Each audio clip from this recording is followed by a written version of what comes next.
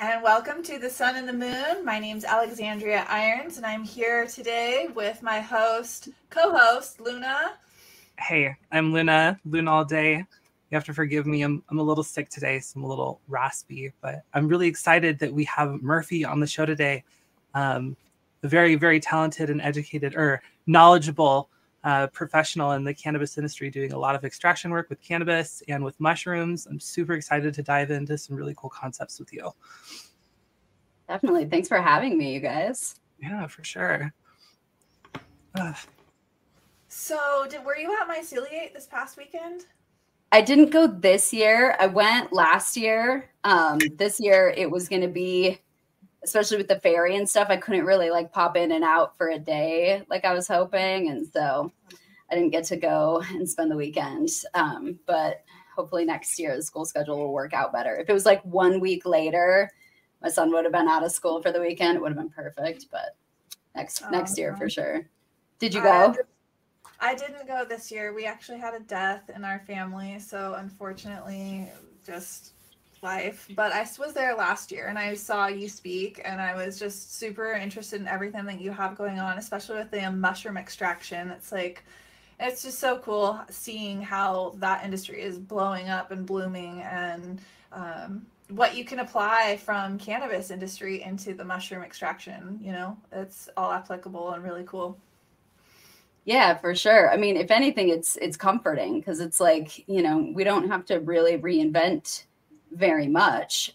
We just have to go exploring, and it's a lot more fun with mushrooms because there's still so much unknown.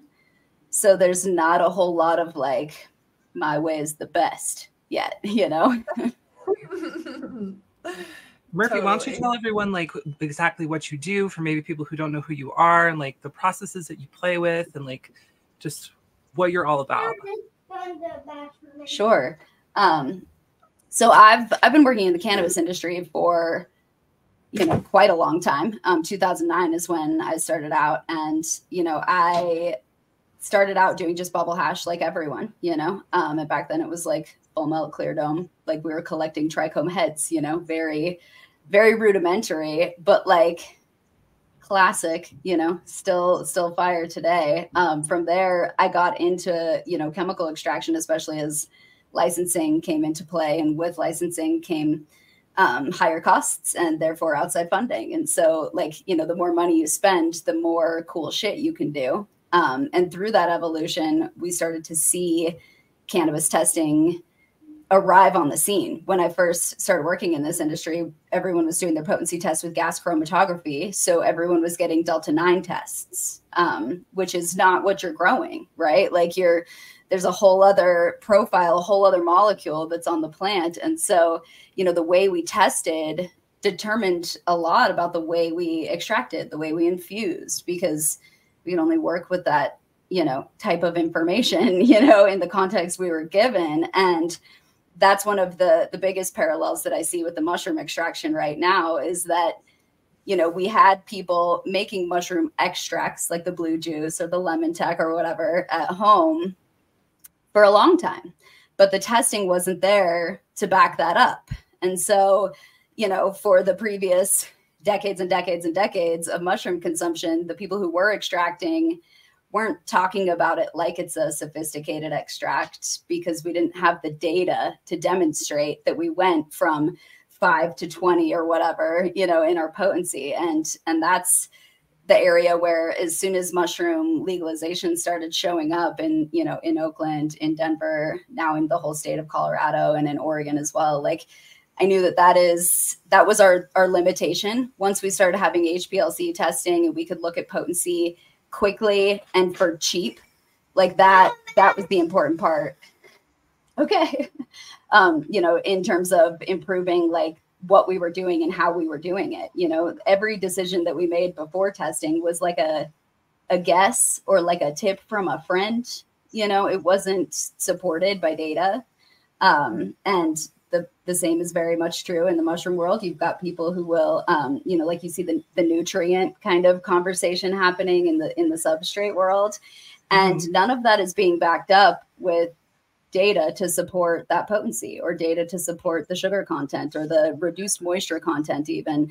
Most people aren't even, accurately telling you how many days, are they saving time. And so like we lose all those data points. And so, I've got an HPLC at home here, and, the testing on the psychedelic drugs is where I've been, spending a lot of my extra time and attention, because that's what informs everything that comes next. All of the methods that I'm using when I'm looking at fungi are borrowed from other things that have worked, or are based on, the analytical data as it develops. And that part is wild, because it does just change, overnight. 2 years ago, we weren't testing for more than psilocybin and psilocin. And now everyone's got 5 tryptamines minimum. It's a big difference. And it's just going to keep expanding into other categories, which is exciting, because it's like, it's proof that we can do it, that like, once you give us the data, we can get better. But I also know like that's our limitation. When I look at cannabis, like our ability to accurately test the flavor profile of a cannabis plant is just trash. Like, we are not even trying. Everyone talks about terps. Nobody tests for terps. And part of the reason nobody tests for terps is because it's not exactly the information we're looking for. It's not enough. Right. Okay. Like the other volatile compounds. Yeah. Well, other categories of compounds, and also just how they work together. Like, it was a long time before we really understood that a large quantity of CBN made a difference when you were consuming an extract, and until we figured that out, more was more. We didn't look at it as more could be different. More was just more. And, the same thing I think is going to be really important with some of the psychedelics, because, the difference between hungry and sleepy when I smoke a joint is only so much, but the difference between, overly emotional or overly visually stimulated is a lot if I'm like a microdosing mom, right. Yeah. Who like, versus, and so, there's a lot of, kind of responsibility in that data, but there's not a whole lot of accountability for it, because the consumers don't ask, or they don't say, hey, I don't understand that, or like, how does this affect me? Like, no right. Consumers use the limonene content to make their flower choice. Sometimes. Well, you know what? Sometimes.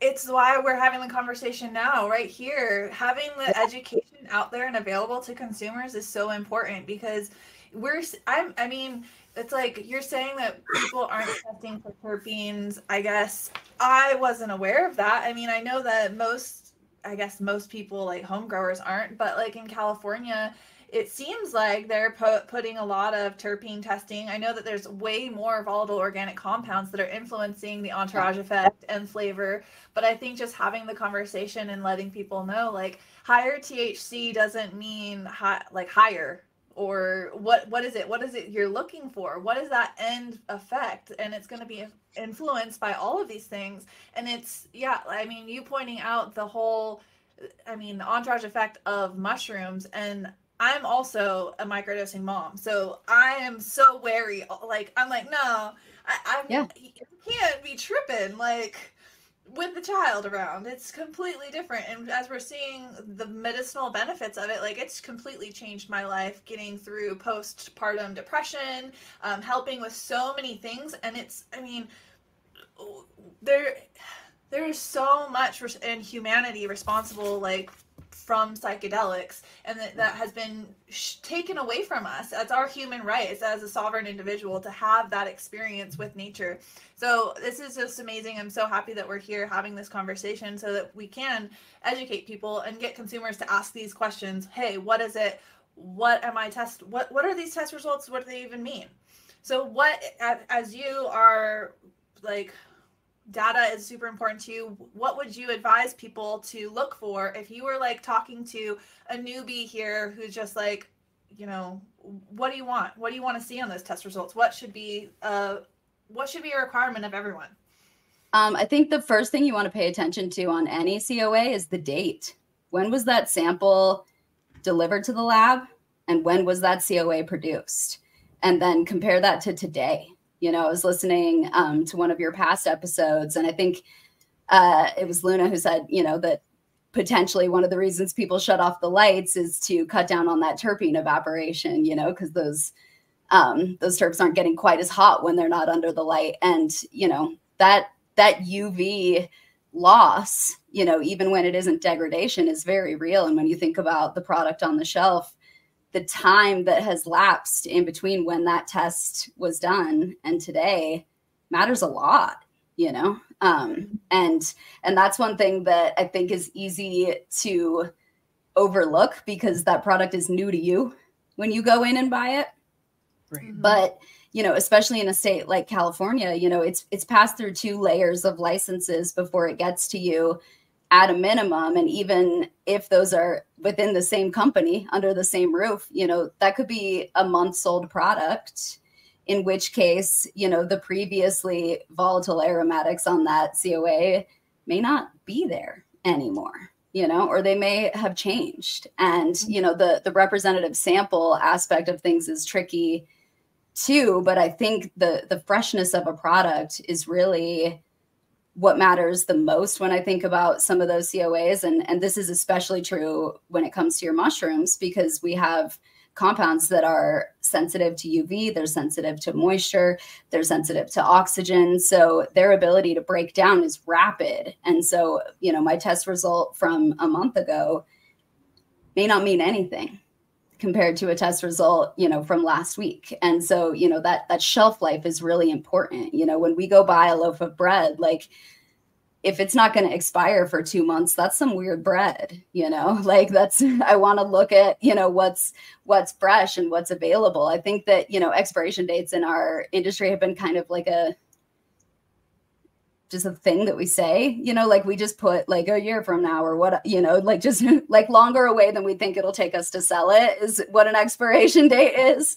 But a lot of it isn't really backed up with like, you know, has this profile changed, you know, since we packaged it, since we tested, and after how much time, because that use by date really should reflect continuity. But, you know, anyone who's ever bought a pre-roll knows that, like, you know, if the terpene test results on my pre-roll match the terpene test results on the pre-packed eighth and match the terpene test results on the open jar that they're weighing out ounces for me in, there's just no chance, you know. And ultimately the batch test that came out was supposed to be representative of all those products, but it just isn't, you know. Yeah. And that part is kind of tough to illustrate to consumers because you're rarely looking at all 3 of those at the same time. Wow. And so you kind of get a piece of data that's, you know, it's kind of like, you know, saying this is peach ice cream. Like that could mean a lot of different flavors in your mouth. And, you know, it's going to point you in a direction, but the freshness of that COA and the freshness of that product is so important before you even get into, you know, the breakdown. Yeah, it Yeah, seems 100%. like with regulation that it takes a lot longer for products to get to market than they used to be back in medical days. Like Prop 215 in California, you just chop down, take your suitcase to the dispensary, they bought it there, it's on the shelf like the next day. And now it's going through so many processes before it can even get to the shelf and get to the consumer. You mentioned about with the mushrooms, their shelf life. What is that? I have no clue I have mushrooms like from, you know, at least 3 months old. I'm like, how long is my mushroom? Eat them now. Eat them immediately. Quick, hurry. No, it has a lot to do with storage. Just like I said, there's so many opportunities for degradation for mushrooms. You know, the outside casing of the mushroom, all of that chitin is really like the best defense that it's got. As soon as you harvest it and, you know, you've broken that initial skin, that degradation begins, you know, and so all we can ever do is slow it down. So, you know, being able to dry it quickly and thoroughly is, I think, the first most important thing, which, you know, same for cannabis, right? Like you need to get that first initial dry and cure correct because everything that comes after that, you know, is dependent upon that, you know, that first moisture removal process. And if you leave too much moisture in, the degradation is rampant, and you're going to get dark blue mushrooms, and they're, you know, they're going to get hard and woody pretty quickly because they just start, the sugars in them start breaking down. If you over dry them too quickly, then you might end up similarly oxidizing them depending on your drying method. And so, you know, that original drying method really tells you like where you're starting, you know, like if there's a fixed, you know, race of, you know, from 1 to 0, you might be starting further along based on a poor drying. And then from there, it's all storage. And so you want to be airtight. You want to be in the dark. You want to not be exposed to moisture. And you don't want fluctuations in temperature, because that can create moisture even inside of a closed container, as, you know, that mushroom can sweat. And that hygroscopic nature, like it's really going to draw in moisture if you dry it properly. So like freeze-dried mushrooms, for example, retain, you know, most of their potency, but you have to keep them perfectly sealed and stored at all times, because they will get like wet in your hand if it's a little humid outside, you know? And so that, you know, it solves one problem and gives you a different one over here, you know? And so it's a lot like, you know, kind of like a properly cured cannabis. It can tolerate a little bit more variation after it's sort of established its own homeostasis. But with mushrooms, they're just so much more susceptible to that moisture content that I haven't found a good sweet spot other than keeping them sealed. And then I spray everything with argon. And so that's going to displace the air inside the container. Okay. This works great for cannabis, works great for your concentrates. I highly recommend it if you ever have to like say you're going to a festival or something, like, you know, you're going into the heat, you're going camping, you know that you're going to expose your hash to like some less than ideal conditions. Filling your jar with argon. This is actually like made for wine. So if you like wine, it's good for that too. But but yeah, you just displace all the oxygen. And that's really it. It's like to reduce oxidation caused by moisture, get rid of the moisture. To reduce oxidation that's caused by oxygen, get rid of the oxygen. To reduce, you know, degradation caused by UV, keep it in the dark. You know, like all we can do is kind of block it. You know, it's all defensive. You're using argon, huh? That's really awesome. So like I know like in cannabis, you know, like we have a specific profile of compounds that we're trying to preserve and stuff. But when it comes to like mushrooms, the only thing that I know about is just like psilocybin, right? So I'm sure that there's a diversity of compounds that we're going to be going after. And I know there's different strains that have different physiological effects on the body and on the mind and stuff. What are some of these other compounds that are going to be degrading that we want to preserve? So some of the tryptamines that you'll find kind of similar to like your panel of cannabinoids, some of the tryptamines that people are testing for now are precursors to, you know, your psilocybin or to your psilocin. And then others are going to be degradation compounds. And so you're going to see things like baeocystin, which is produced first along the road to psilocybin. You're going to see things like norpsilocin, which are degradation byproducts. And so, you know, that's kind of similar to the types of diversity that you'd see in cannabinoids, where they're all similar structures. Some of them are just going to fit more perfectly into a serotonin receptor than another. And some of them, you know, are being produced during the life cycle of that mushroom, and some of them are being produced or increased based on what I am doing to it, you know, once I've harvested it or handled it. But outside of that, like all mushrooms contain all 9 amino acids, you know, like they are full of highly bioavailable sugars and, you know, carbohydrates that are super healthy for you. The cubensis mushrooms have so much less of that than a lot of the others. You make a trade, you know, which I think is the key when we think about the flavor profile for any of these natural products. Like if we expand the THC, the pie is still a pie. So if I make this piece bigger, another piece gets, you know, smaller. And so, you know, we trade, you know, some of the other like valuable compounds like adenosine or like cordycepin or, you know, some of the compounds found in, you know, Ganoderma that are extremely, medicinal, beneficial to humans. Some of them are going to support your immune system. So that's your adaptogens, which means they're just very good for stress. They're good for, helping you regenerate cells.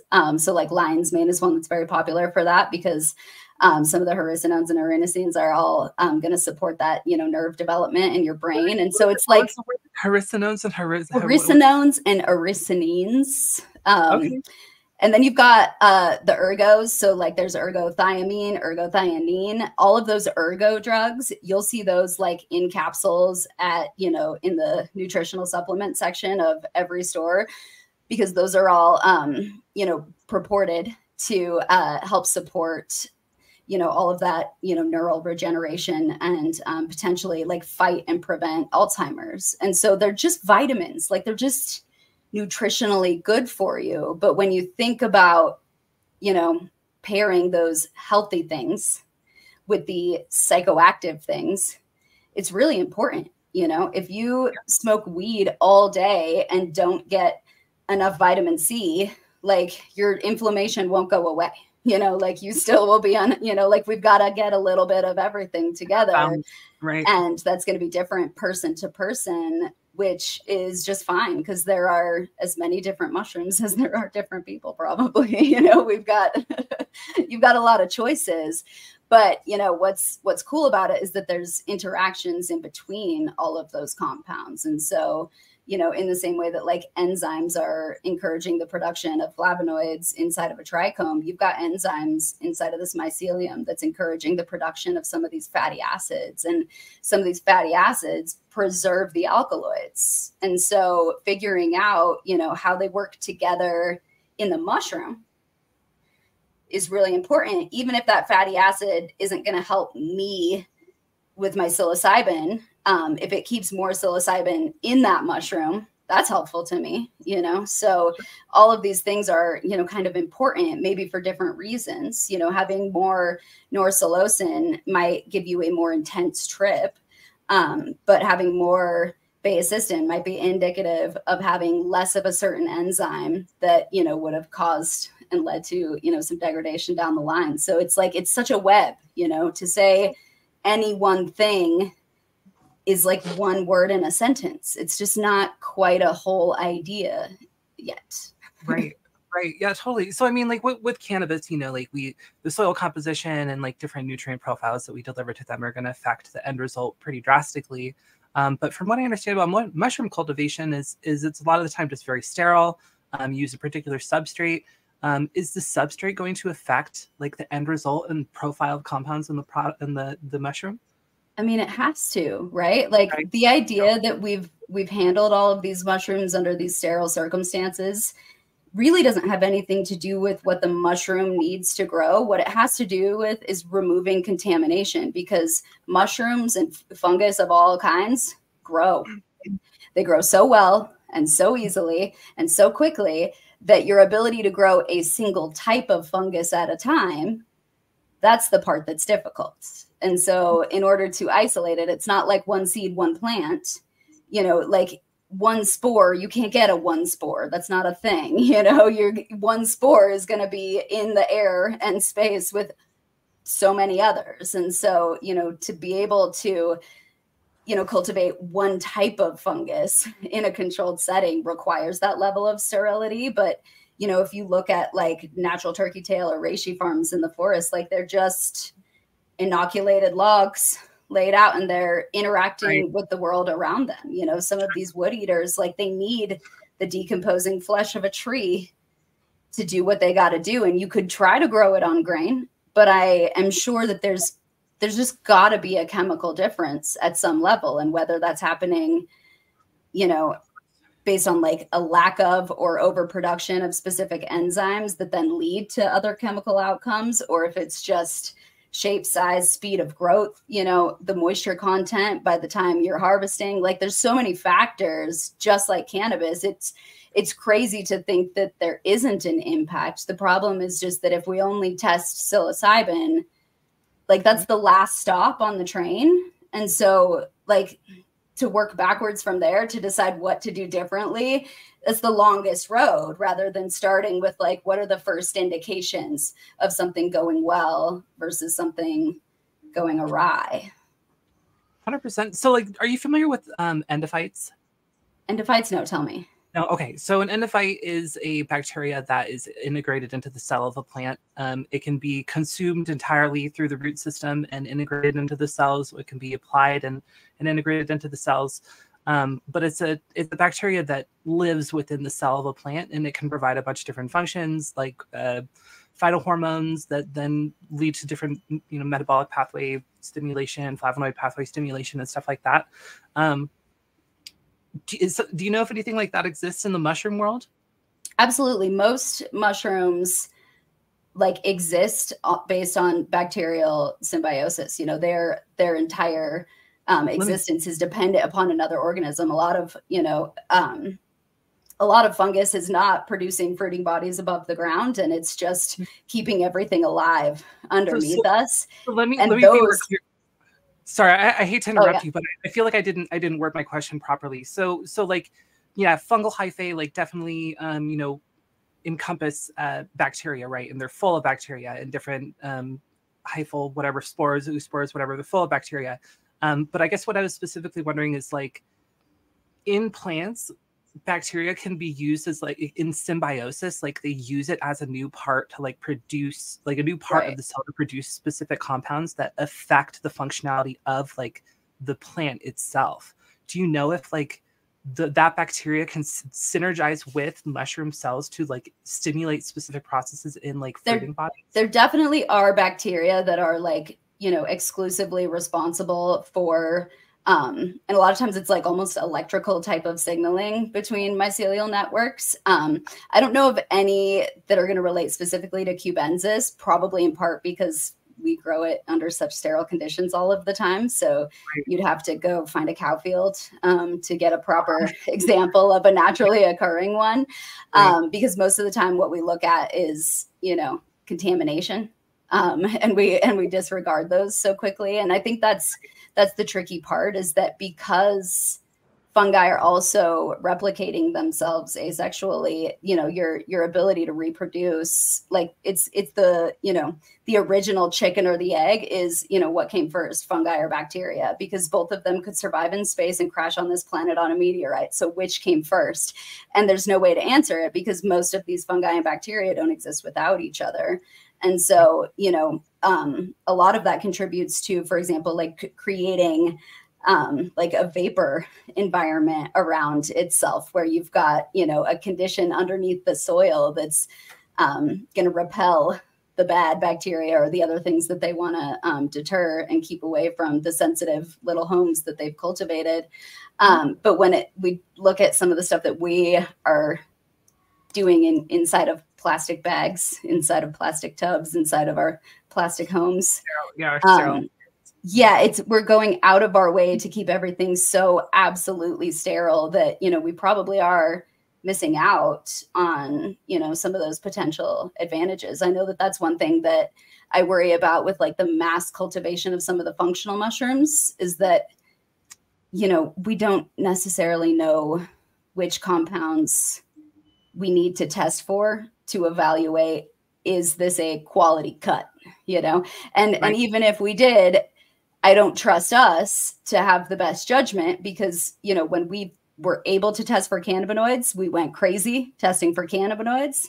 And now it's THC, THC, THC. So, I want to say test for everything that you can, but then it's really hard to prioritize, because some of these, are going to come with a trade-off, right? Like if there's a bacteria that's going to support, the fatty acid and protein production of another mushroom, that's super important. Like we need more and better clean sources of vitamin D to be able to take, as supplements,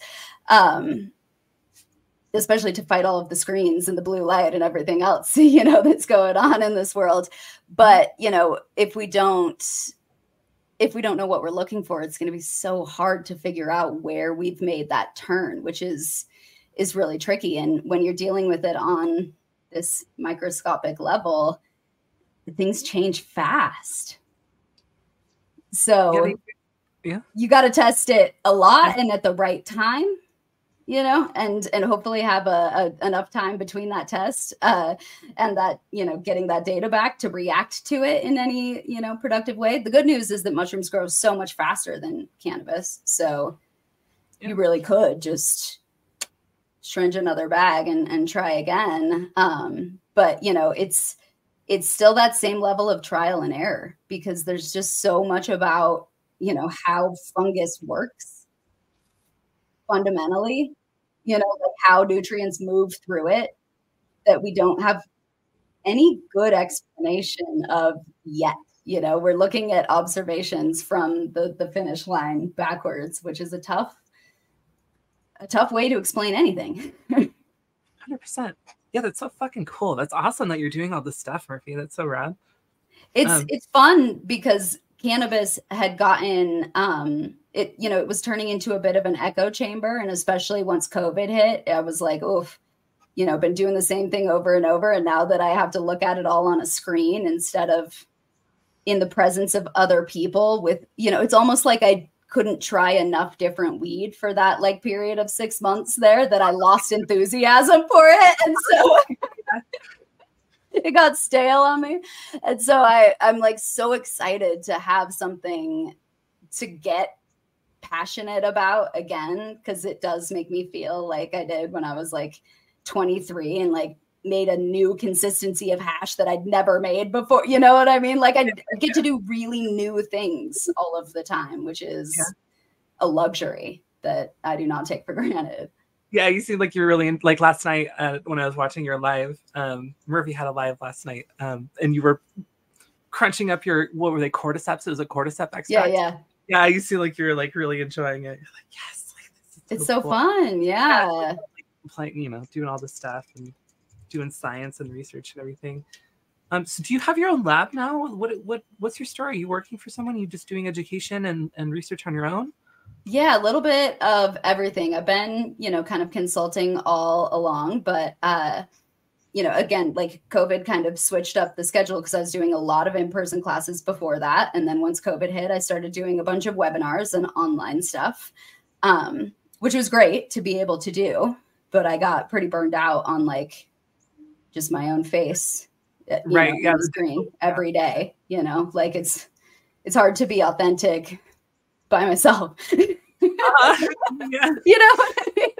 So you know, right after it was, you know, cool to go out again, I started trying to get back into the in-person classes, but there was kind of a lull in the industry. So I started you know, playing around with more of the psychedelic stuff, and which has been awesome. But then that took me right out of the legal lab because, you know, we've got an HPLC and a GC MS over at Sano Gardens at, you know, my licensed medical rec lab, but I can't bring mushrooms in there. So, you know, so I had to split it up. So I'm a co-owner in that lab. But then I've got a separate little research lab for mushrooms. And, you know, we're learning what we can and figuring out what to do next. The rules for like mushroom distribution and testing are going to be established probably sometime in the, you know, maybe by the end of the year, but probably early spring in Colorado. And so once that plays out, I'll figure out if I'm going to take my HPLC into a, you know, registered commercial address and pay money to the DOR again, or, you know, or if we'll keep it at home. But one thing that I am really excited about is that, you know, the language in the current draft is protective of allowing home growers to be able to have access to the licensed labs to get their stuff tested, which is something that is like so obvious, but we missed it with cannabis. We just completely missed it. And even today, if you grow cannabis, you can't go get it tested easily because you have to go to not the licensed labs. You have to go to somebody else. And it's like, how can you compare then? You know, like I want to compare this dispensary's weed versus the same strain that I grew. And, you know, to do that without the access to the same quality and types of labs and equipment is crazy. So, you know, we've been able to so far preserve that in Colorado for mushroom growers, which I think will be really important for keeping the mushroom industry kind of contained and small batch, because we need that evidence. When a home grower can demonstrate the level of consistency and purity that anyone else in a commercial location does using that same testing, like I think we'll be able to upfront eliminate the myths of like the black market weed is untested, it's contaminated with whatever, and we'll just be able to like just cut that out right from the start and just say, because what we all know is that the small grows do it better. Like what we, well, not all of them, but if we were to compare all of the commercial versus all of the like, craft, like you just are you're going to see such a different trend in that, the size. And I think from an innovation perspective, like we need both, we need the mass produced product for research, for consistency, for the mass consumer that probably doesn't need a really powerful experience, because they probably are just like going to Red Rocks and they'll be all right, Bud Light, Yeah, exactly. But we don't get innovation out of those environments. We get innovation out of small batches. We get innovation out of someone accidentally doing something wrong, learning something new, and that's where like access to testing for the small grows will be huge. So I hope that that's where I will get to kind of live for a while, because there's really not a place in the current legal adult use system to do cannabis research. Like the people who are doing cannabis research are either like doing medical clinical research, which is just such a different thing, that does rely on that highly consistent, super simplified, product. But there should be a way to make your living researching, the way to grow, researching, like I always say, the living soil guys love to talk about their microbes, but I'm like, tell me which flavonoids you're producing because of those microbes, because, of course not. But in the same way that you figured out what microbes, you could figure out what flavonoids. It's just that, everyone looks we don't have at this one piece of the process, and so, find me, chromatograph. Give me something. Right. Well, here's the thing is we could innovate cheaper ways to do it, right? Like, the fact that we can take like a little speck of white powder and find out if there's fentanyl in it or not. Like if we wanted to, we could in a very real way. It's just got to come from the demand. If the state thought that it was critically important to know which flavonoids were in that cannabis, it would be done. Sure, it would be affordable, right. And so it's got to come from the ground up. And I think keeping things a little bit smaller initially in the mushroom world will really support that, Cool. Fuck yeah. So at least I hope. My question is for mushroom cultivation, with the testing that you're doing, are you seeing, because I've been hearing rumors about like adding nitrogen in either like ammonium phosphate, or some people are doing like neem, or just sterilizing their substrate with a nitrogen source. What is that? I mean, so nitrogen's a nutrient, right? And a critical one, especially for some of like the simplest processes, inside of that fungus for it to metabolize things. So, I think that there's probably some value in sort of kind of breaking up that substrate, because, the standard sterilization is just like substrate in a bag, water, boil the hell out of it. Right. And so like that will kill stuff. But then, the next question is like, okay, but how does the mycelium penetrate throughout that substrate in an efficient way?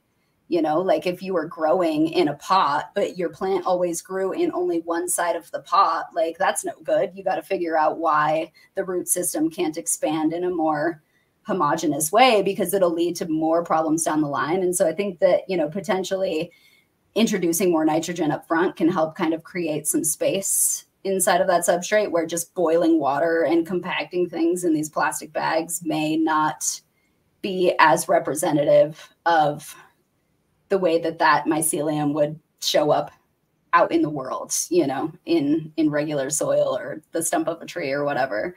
But outside of that, again, like I said, a lot of people aren't able to, you know, it just comes down to like what you use to measure the efficacy of that.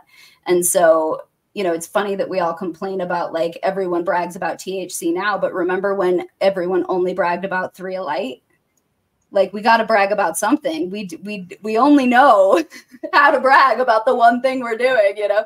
And so like, we'll only replace that with something new as we go along. And I think, you know, similarly, a lot of mushrooms, like when I look at the bags out there, you know, people are advertising how quickly it'll fruit and how much weight you're going to produce out of it. And so weight does not equal potency, does not equal chemical diversity, does not equal shelf life, you know, does not equal ease of growing, you know.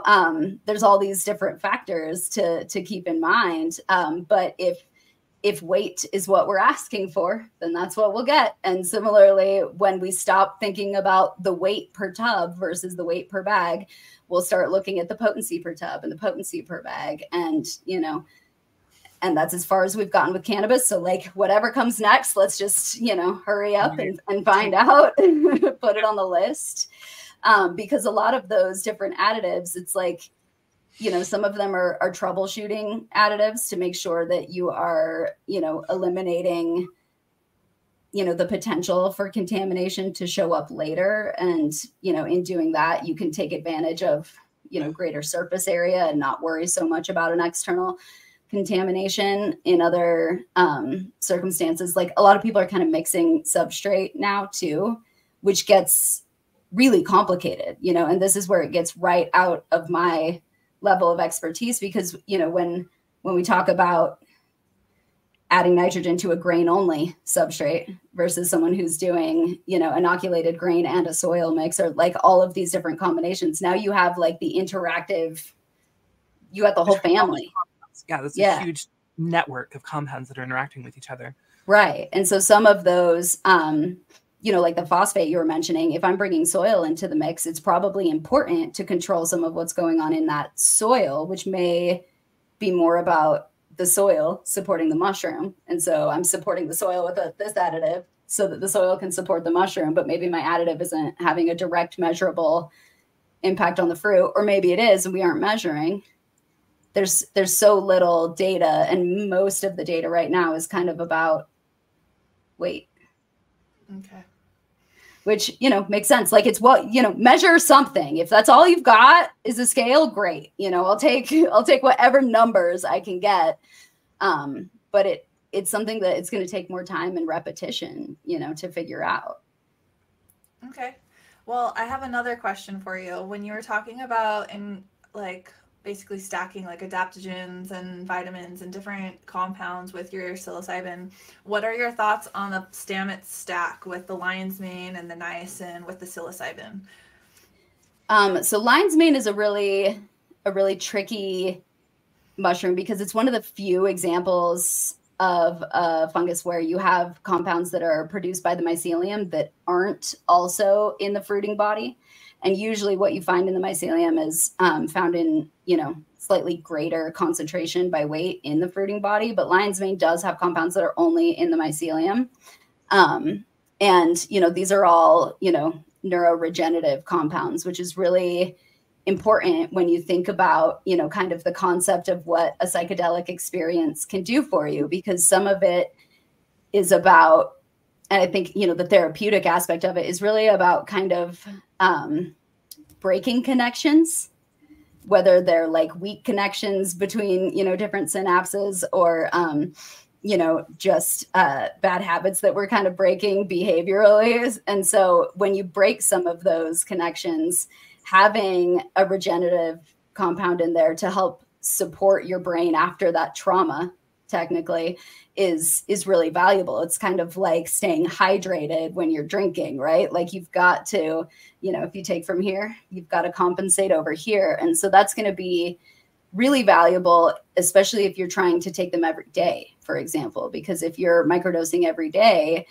you know, there is a cost to every, you know, chemical that goes in. Something, you know, reacts and goes out. And so to support that and kind of bring yourself back to a level of homeostasis every time is really valuable.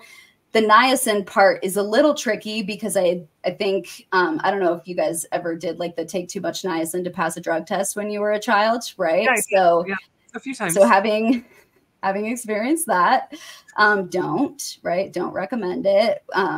But that one is one that like you can OD on niacin,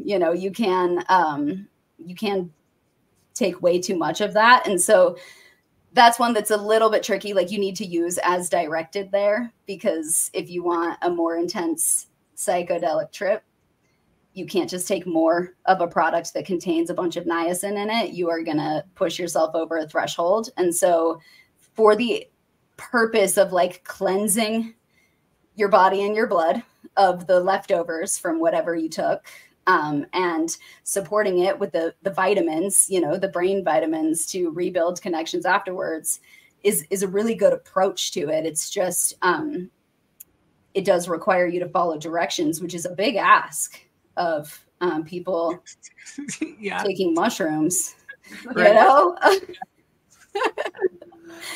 And so, I think that there's probably a lot of value in that. It's just going to be on a case-by-case basis, because what's tricky there is that now that, that psilocybin quantity needs to be the correct dose for you. And so, you've got to scale all of those things together, which is still quite personal until we know what all of the interactions might be. Okay, interesting. So with the lion's mane, what compound is in the mycelium that's not in the fruiting body? I want to say it's the auricinones are in the mycelium only.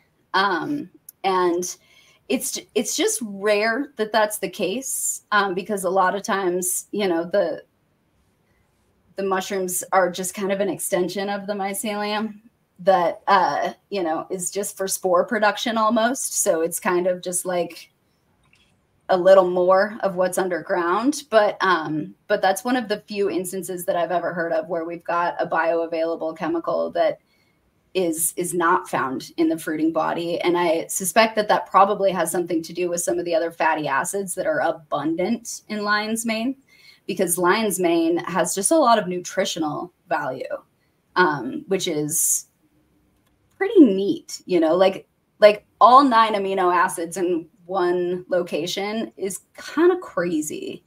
And, that's mushrooms. Like they just are made of the building blocks of all of our lives. That's wild. You're talking about like the nine that like the body uses, you mean? Yeah, exactly. Yeah, the 9 that are essential. And so, it's so weird that, like you could pursue a really complicated diet to make sure that you are keeping up with all of those amino acids for health. But also it's like any given mushroom just has them right there for you. It's too convenient. It's a little suspicious. A little suspicious. I've completely cut out coffee, and I only do the lion's mane, lattes every morning, chaga, reishi. I'm all about it. I have like gummies. I'm just like in it with the mushrooms and just helping my health. So I was always under the impression that the fruiting body was better than the mycelium. Like in some of those lattes, like I know some of them will be like only fruiting body and some of them will be like grain and mycelium based. So do you think that there is one that's better than the other? So it's just so hard to compare them, because when a product is, made from mycelium, they're not like taking tweezers and harvesting hyphae, right? Like they're grinding up whatever that mycelium has, wrapped itself around. And so by weight, all that mycelium comes with all of that grain or whatever substrate it was grown on. And so, if we're talking about a very sterile, grown in a dish type of mycelium, then we might be, avoiding all of that extra grain content. But we could potentially also be losing other compounds that are supported by the nutrition that grain provides. It's just so hard for me to think that changing something at that level doesn't change everything else somewhere over here, But so, when you think of it in that context, like a fruiting body, 1 gram of that versus 1 gram of mycelium and grain, it's just such an inherently different product by weight, because even if the concentration in the mycelium little pieces were to be higher, it's completely diluted by the substrate that comes with it. And so, I think at minimum, the price should reflect that. Fruiting bodies take longer to grow. They take more investment to grow. They take more investment to, harvest to dry and everything else that comes with that. So the cost should reflect the shortcut that is the mycelium product. That being said, one of the reasons that you can switch from coffee to the mushroom products instead is because a lot of the compounds in your coffee that worked for you are in mushrooms. Theobromine is in all of your coffee. It's a huge support to the caffeine in the coffee. It's the energy without the crash in your coffee. It's in really high quantities in espresso, for example. And so, that theobromine's in the mushrooms too.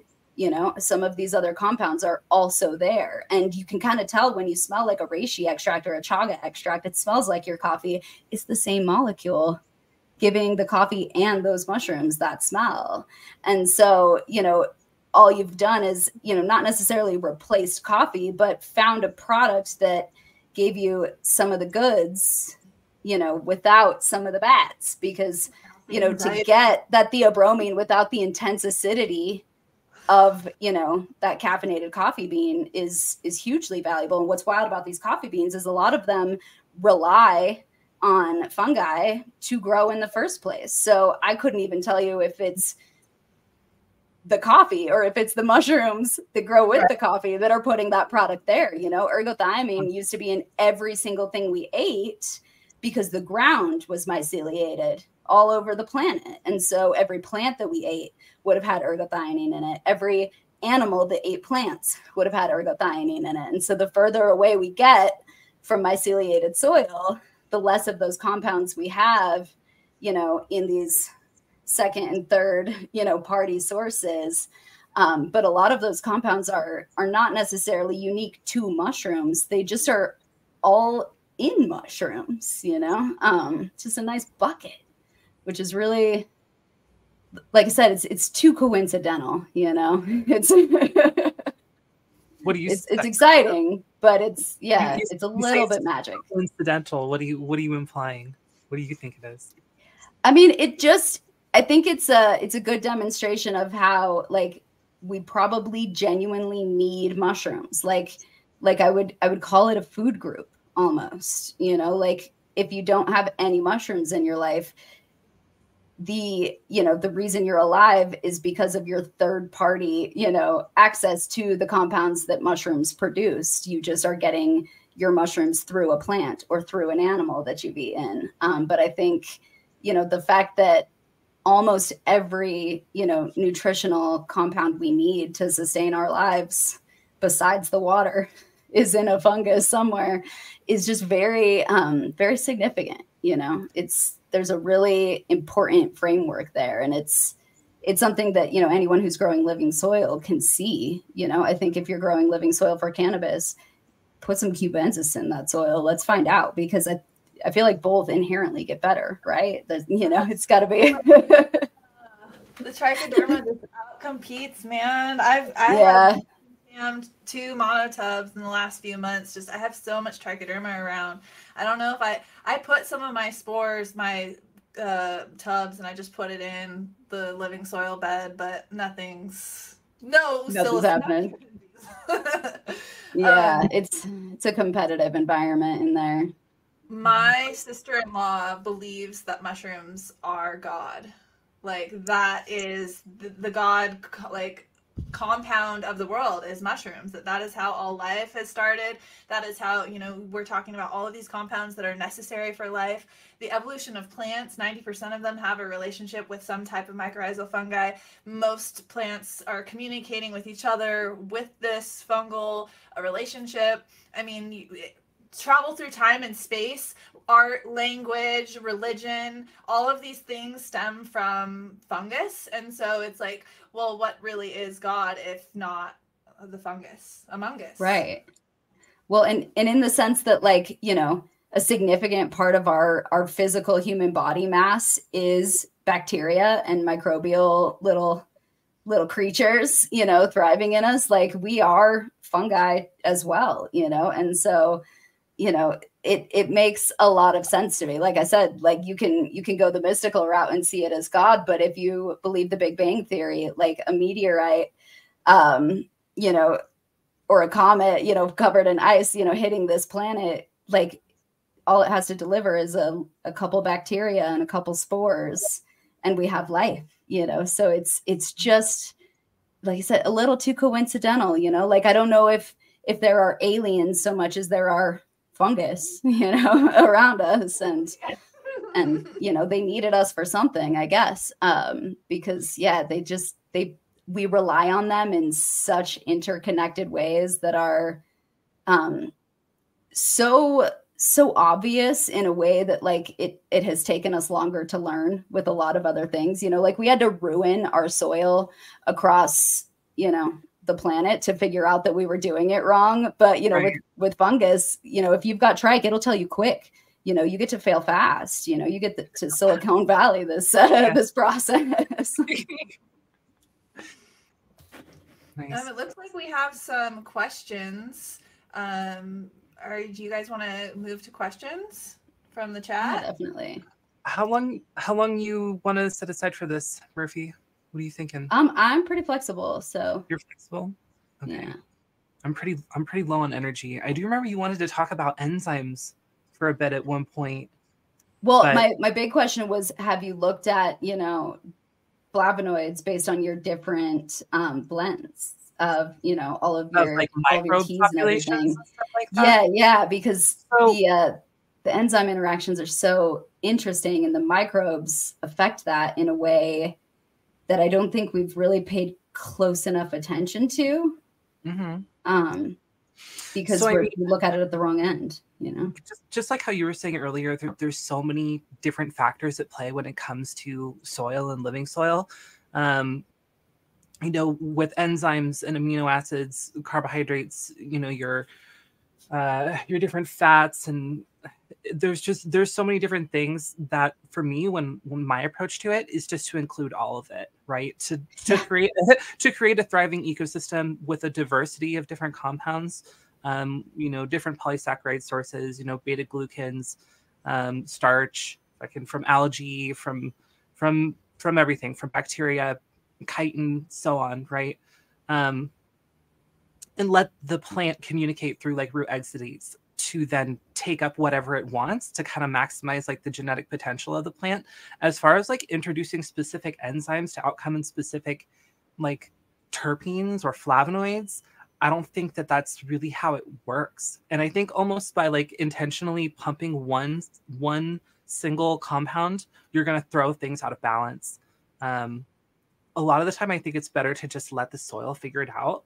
And there's people have like this innate urge to constantly like control things and like want to induce this particular thing. I say support the biology and let the ecosystem do it. And then like it's gonna figure out what's best, and it can express itself differently in a bunch of different ways. But as far as like a specific compound resulting in a specific terpene, or a specific microbe that secretes a specific phytohormone or a specific compound that then results in a specific terpene, I just don't think that that's how it works. It's more of just like giving the plant everything it needs to be able to, you know, to express itself. Right. And then you're kind of relying on the genetics of that plant for its inclination to produce one flavor versus another. Because I always think about like in the hydro days where you buy the purple juice to make it, you know what I mean? Yeah, and sure, and Yeah. I'm sure that you can do that, but I bet it's at the expense of something else, right? And Right. we've had like similar conversations like this with different consultants that have come on here, and how like you can pump a plant full of immediately available forms of nitrogen or phosphorus or potassium, whatever, that aren't specifically in those forms in the soil, and you're going to result in like a huge THC number. But if you have different profiles of those same elements, because there's different forms of nitrate, phosphate, phosphorus, whatever. I think that it influences the plant in different ways, right? And it allows the plant to express itself differently. And like when you allow for diversity of amino acids, because amino acids act as phytohormones, they have different physiological effects on plants, and I'm sure that they do on mushrooms too. So if you leave it there and let like the root exudates in the biology balance itself out for like your specific topographical location, and like your climate and your environment, you're going to find a balance, and then you're going to have a product unique to the climate and environment that you're in that can't be mimicked. But like forcing that to happen, I think you're just inevitably going to create an imbalance or have some weird fluctuation or some unpredictable outcome. So for me, it's just feed biology, introduce biology, let it kind of settle, and like take care of itself. But there was like, sorry, I'm like super ranting right now, but there was this this one time I posted this article, and it was talking about specific species of bacteria that communicated to other species of bacteria through terpenes. Terpenes are essentially the language of the planet, right? That's how plants communicate to each other. It's how bacteria, insects, everything communicates to each other through terpenes, and we communicate through terpenes too. Like we smell death and we're like, oh fuck, it's death, like don't go over there, it's death. So I posted this article about specific bacteria that resulted in specific that use specific terpenes to communicate to each other, and posted it in like the cannabis community, like talking about like look how interesting this is, and everyone's like, oh my god, Luna figured out that you can introduce specific species of bacteria. You invented it in cannabis and stuff, and I had people hitting me up like, oh my god, like how do you get like this specific species so I can have more myrcene or more limonene, whatever. Like I see that this species produces limonene, like how much do I have to add? And I'm like, no, that's not, I didn't say that at all. Like that's not how it works. And there was like this huge thing that went around where people are talking about you use this specific bacteria and it produces a specific thing, and it's not right what I meant. And so to a point of what you're saying though, is that if we had more testing, that we could see what enzymes are being produced specifically by like the terpenes that are being produced by the plant that are then calling in the bacteria because there's a specific pest or pathogen that's coming. So then they're creating this enzyme that's then having a feedback loop that's then creating another terpene because it's like, hey, I'm going to ward off the pest. And so you can like increase different terpenes through enzymes, but the testing and like, how do we really know like that would just be insane to be able to figure that out. Well, that's why so interesting. And I think now that you told that story, I think it is probably your fault that I have these enzyme questions now, because by the time the question came to me, it wasn't about the bacteria anymore of what you were adding. It was about the enzymes, because within the trichome, enzymes are catalysts to trigger production of whatever they're going to start producing. And so, the lack of presence of certain enzymes, equals the lack of certain compounds within, that trichome. And so when I think about like the way that we bred, the hemp plants to produce less THC, where there's going to be a difference in enzymes within that product. And, anything that I could look at earlier in the cycle is really helpful. And what I'm hearing right now is that I've got to go all the way back to bacteria, but then I still would have to measure both at every step. If I knew how much bacteria went in, and then how many enzymes were produced, I might be able to create an equation there that could lead to chemical production C over here. But, the repeatability of that is on the level I of think one plant at a time, one trichome at a time. I don't even, Yeah, how are you going to do that? And I think even you have to go back further to like amino acids, right. And Which then is it's not just helpful. Now that's tiny and hard to tiny. look at. How do you do it? I mean, I don't know how to do it. And a lot of the things that I try to do are all speculative and anecdotal, with like a scientific understanding of how it works. But most of the time, it's like I don't fucking know. Yeah, I always like a solution where I can do like a color stain or something that's qualitative, but accessible. That's why I love my microscope. It's like anything I can learn by looking at it. How convenient. But then it doesn't always explain anything. It's an observation and not an explanation.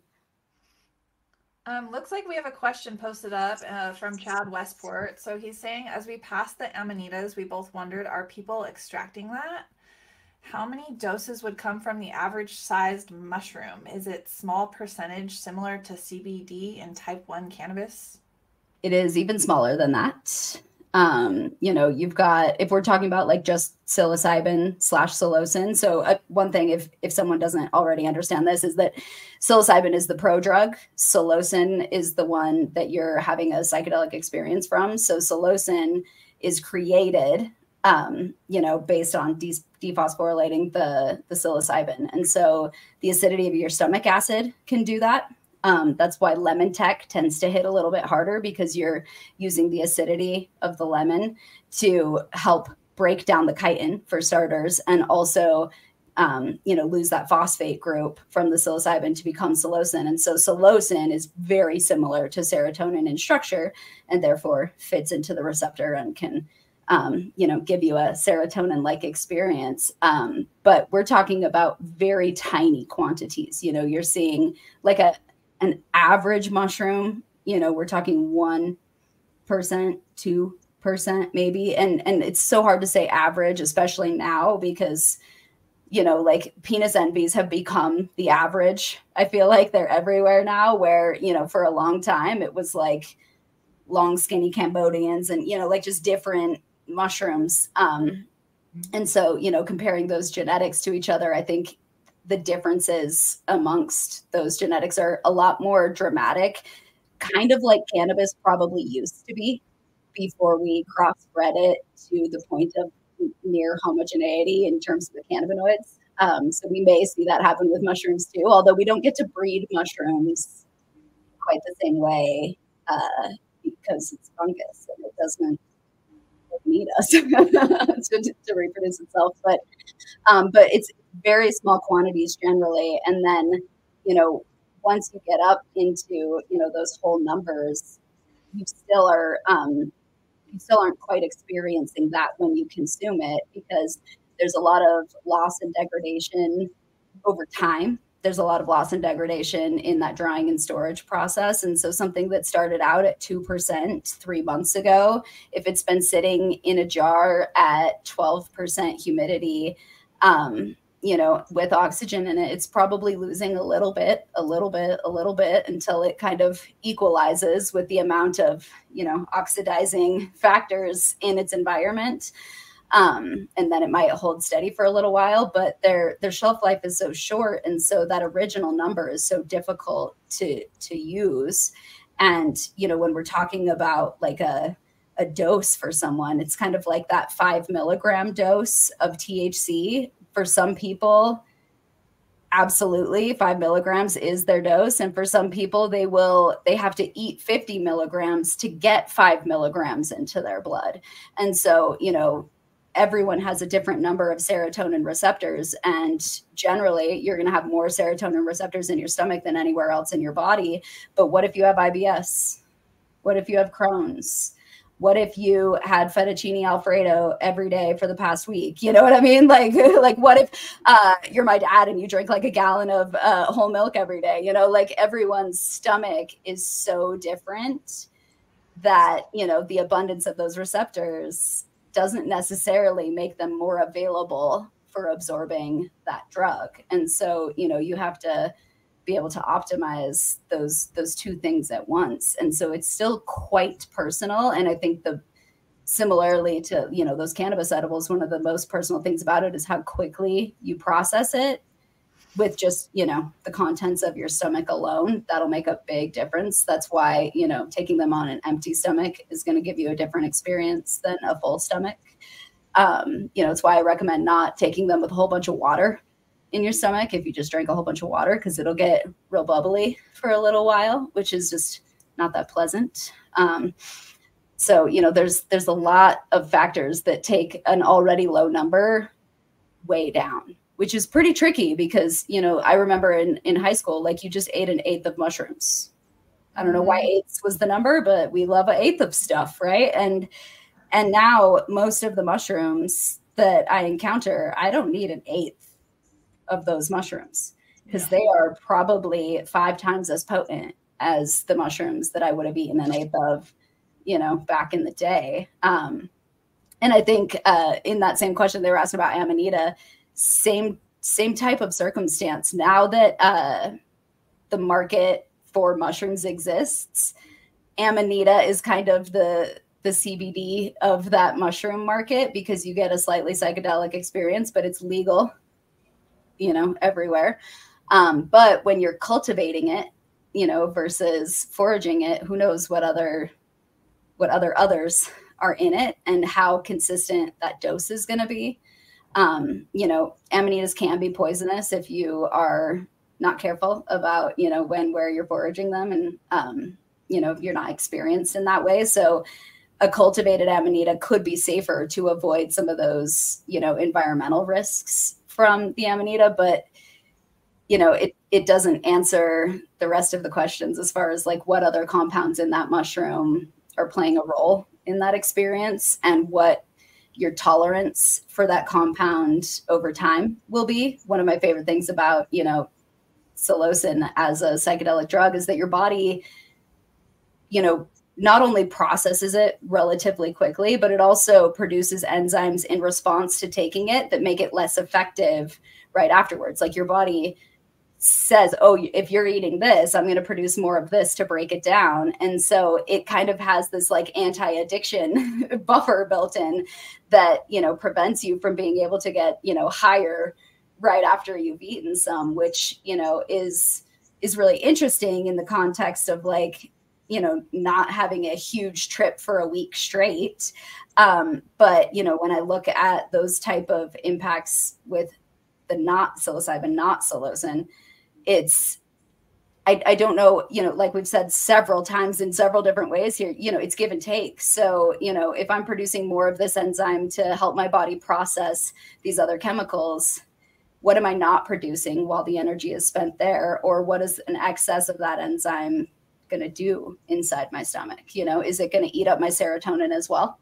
Like, am I working backwards or, kind of what does that experience look like? And we just don't have good long-term data for any of it because while we've been using mushrooms for the entire history of humankind, we weren't using them in an additive, kind of pharmaceutical type of way where we're just adding it on top of whatever you do every day, like taking amanitas as a medicine on the same day that you had 2 frappuccinos. Like, I don't know if you can say this is what my ancestors were doing. Like, I don't think, you know what I mean? There's a bit of a disconnect. And so, there's just a lot of other chemicals that we haven't, figured out what is going to happen in your body long-term. So especially with these new, not cubensis, not psilocybin mushroom products, like, mushrooms are inherently good for you. They're full of a lot of good stuff, but I would say like everything in moderation because too much of anything is risky. And mushrooms just happen to be one of those things that kind of stop you from taking too much.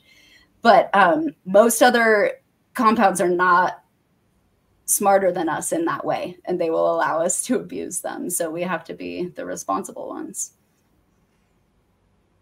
Yeah, I've had too many mushrooms too many times. Yeah.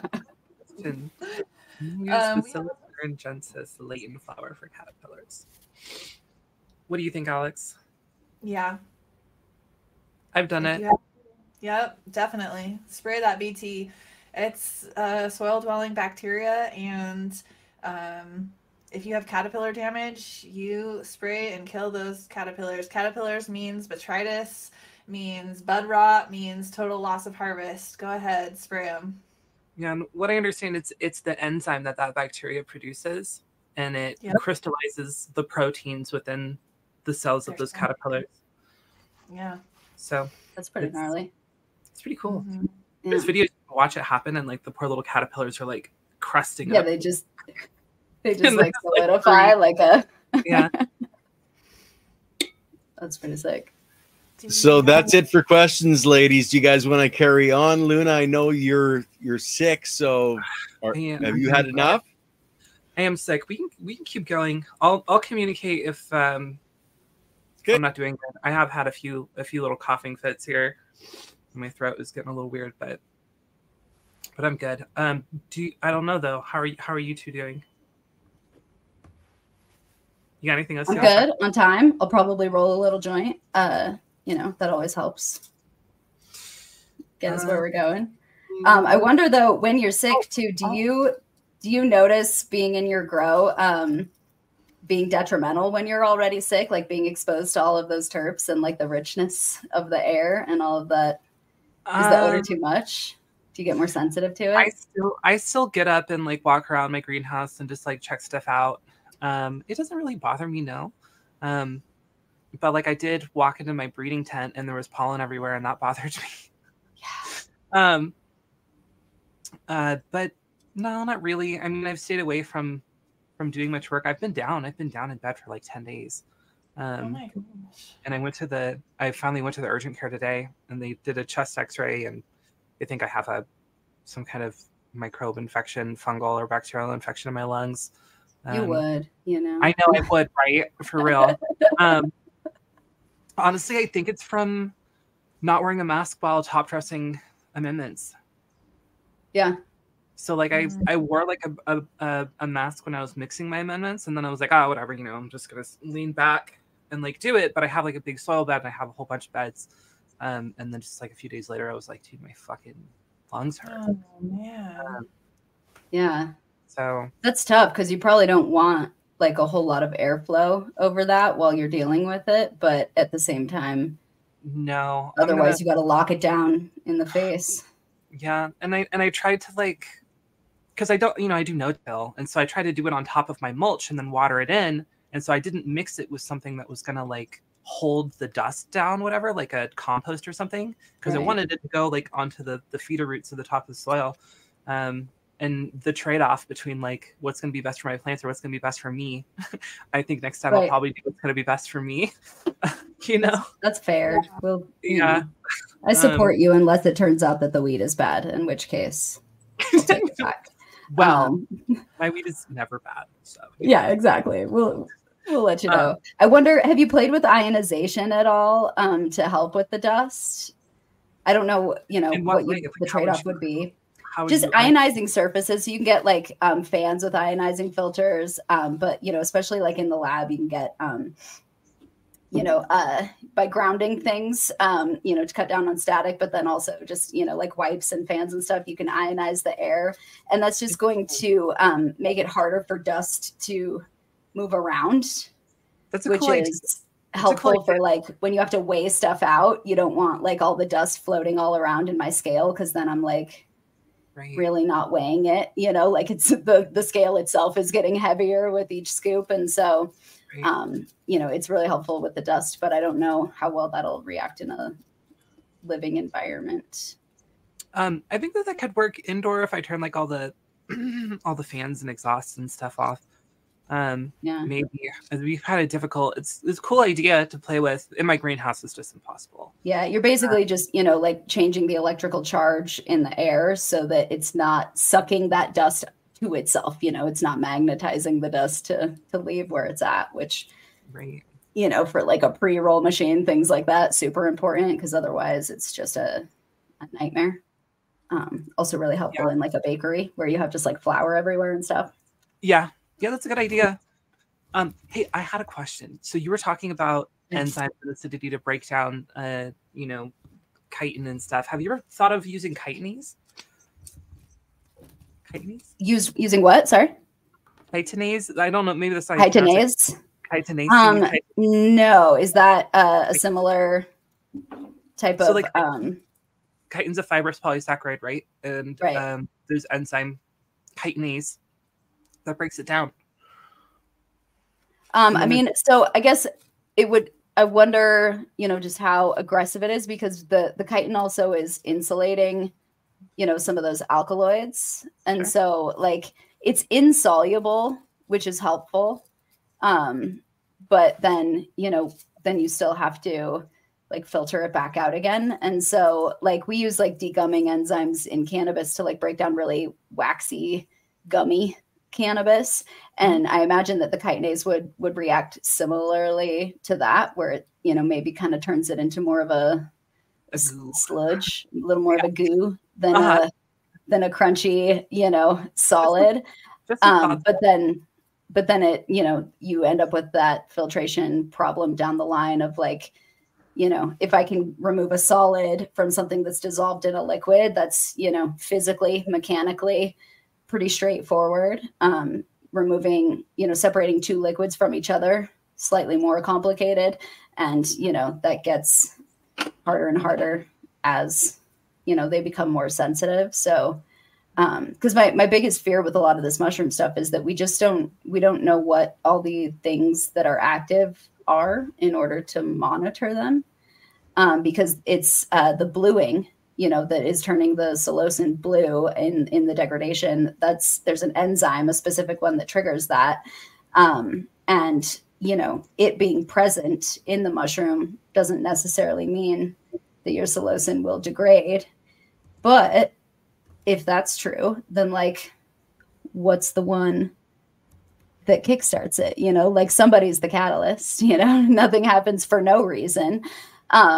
And so, it would be tricky to kind of see where that breakdown stops. Because one of the things I worry about the most with the mushroom extracts is that there's a lot of fats in them, these fatty acids. And so, fats degrade just inherently. That's why rosin doesn't hold its flavor for as long as live resin. They could have the exact same terpenes in them, but a slightly higher fat content means just inherently a slightly shorter shelf life. The fats will break down. And so it's such a trade, because those fats could also be, the antioxidant protectors of the alkaloids. And so, which one is doing which job is so critical. It's like, I always look at it like I can add vitamin E to a psilocybin extract, and that's going to preserve the psilocybin and keep it from degrading into psilocin.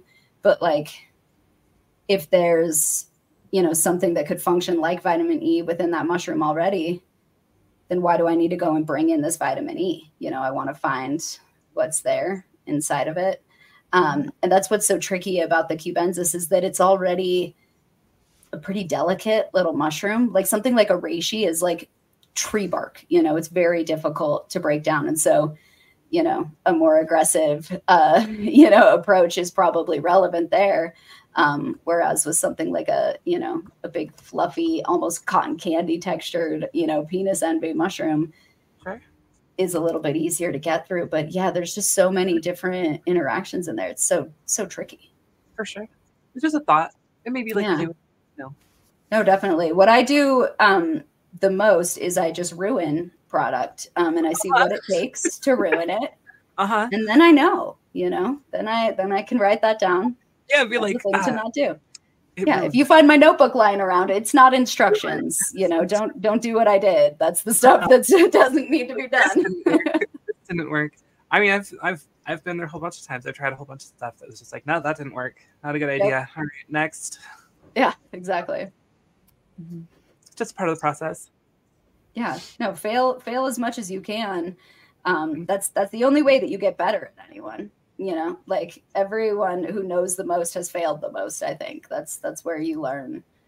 Just gotta get if it's worked out for you every time, good luck, because the failure's coming. Yeah, I don't think it's never worked out for everyone every time. No way. Yeah. Yeah. I think a lot of times people take like failure seriously though, or personally, right? They're like, oh, it failed and now I'm a failure. It's like, no, this is just how it goes. It's right. just, the thing to keep in mind is all these interactions, all these different inputs are proof that it's not all your fault, you know? So you should be relieved by that. You know, you can be like, it was those dang bacteria, not me, you know? Bacteria was there, but still, you know. Yeah, sure, I brought them in, but you know. Exactly. No, embrace your failures and talk about them more, you know? I think like I have learned more from, you know, seeing stuff go wrong.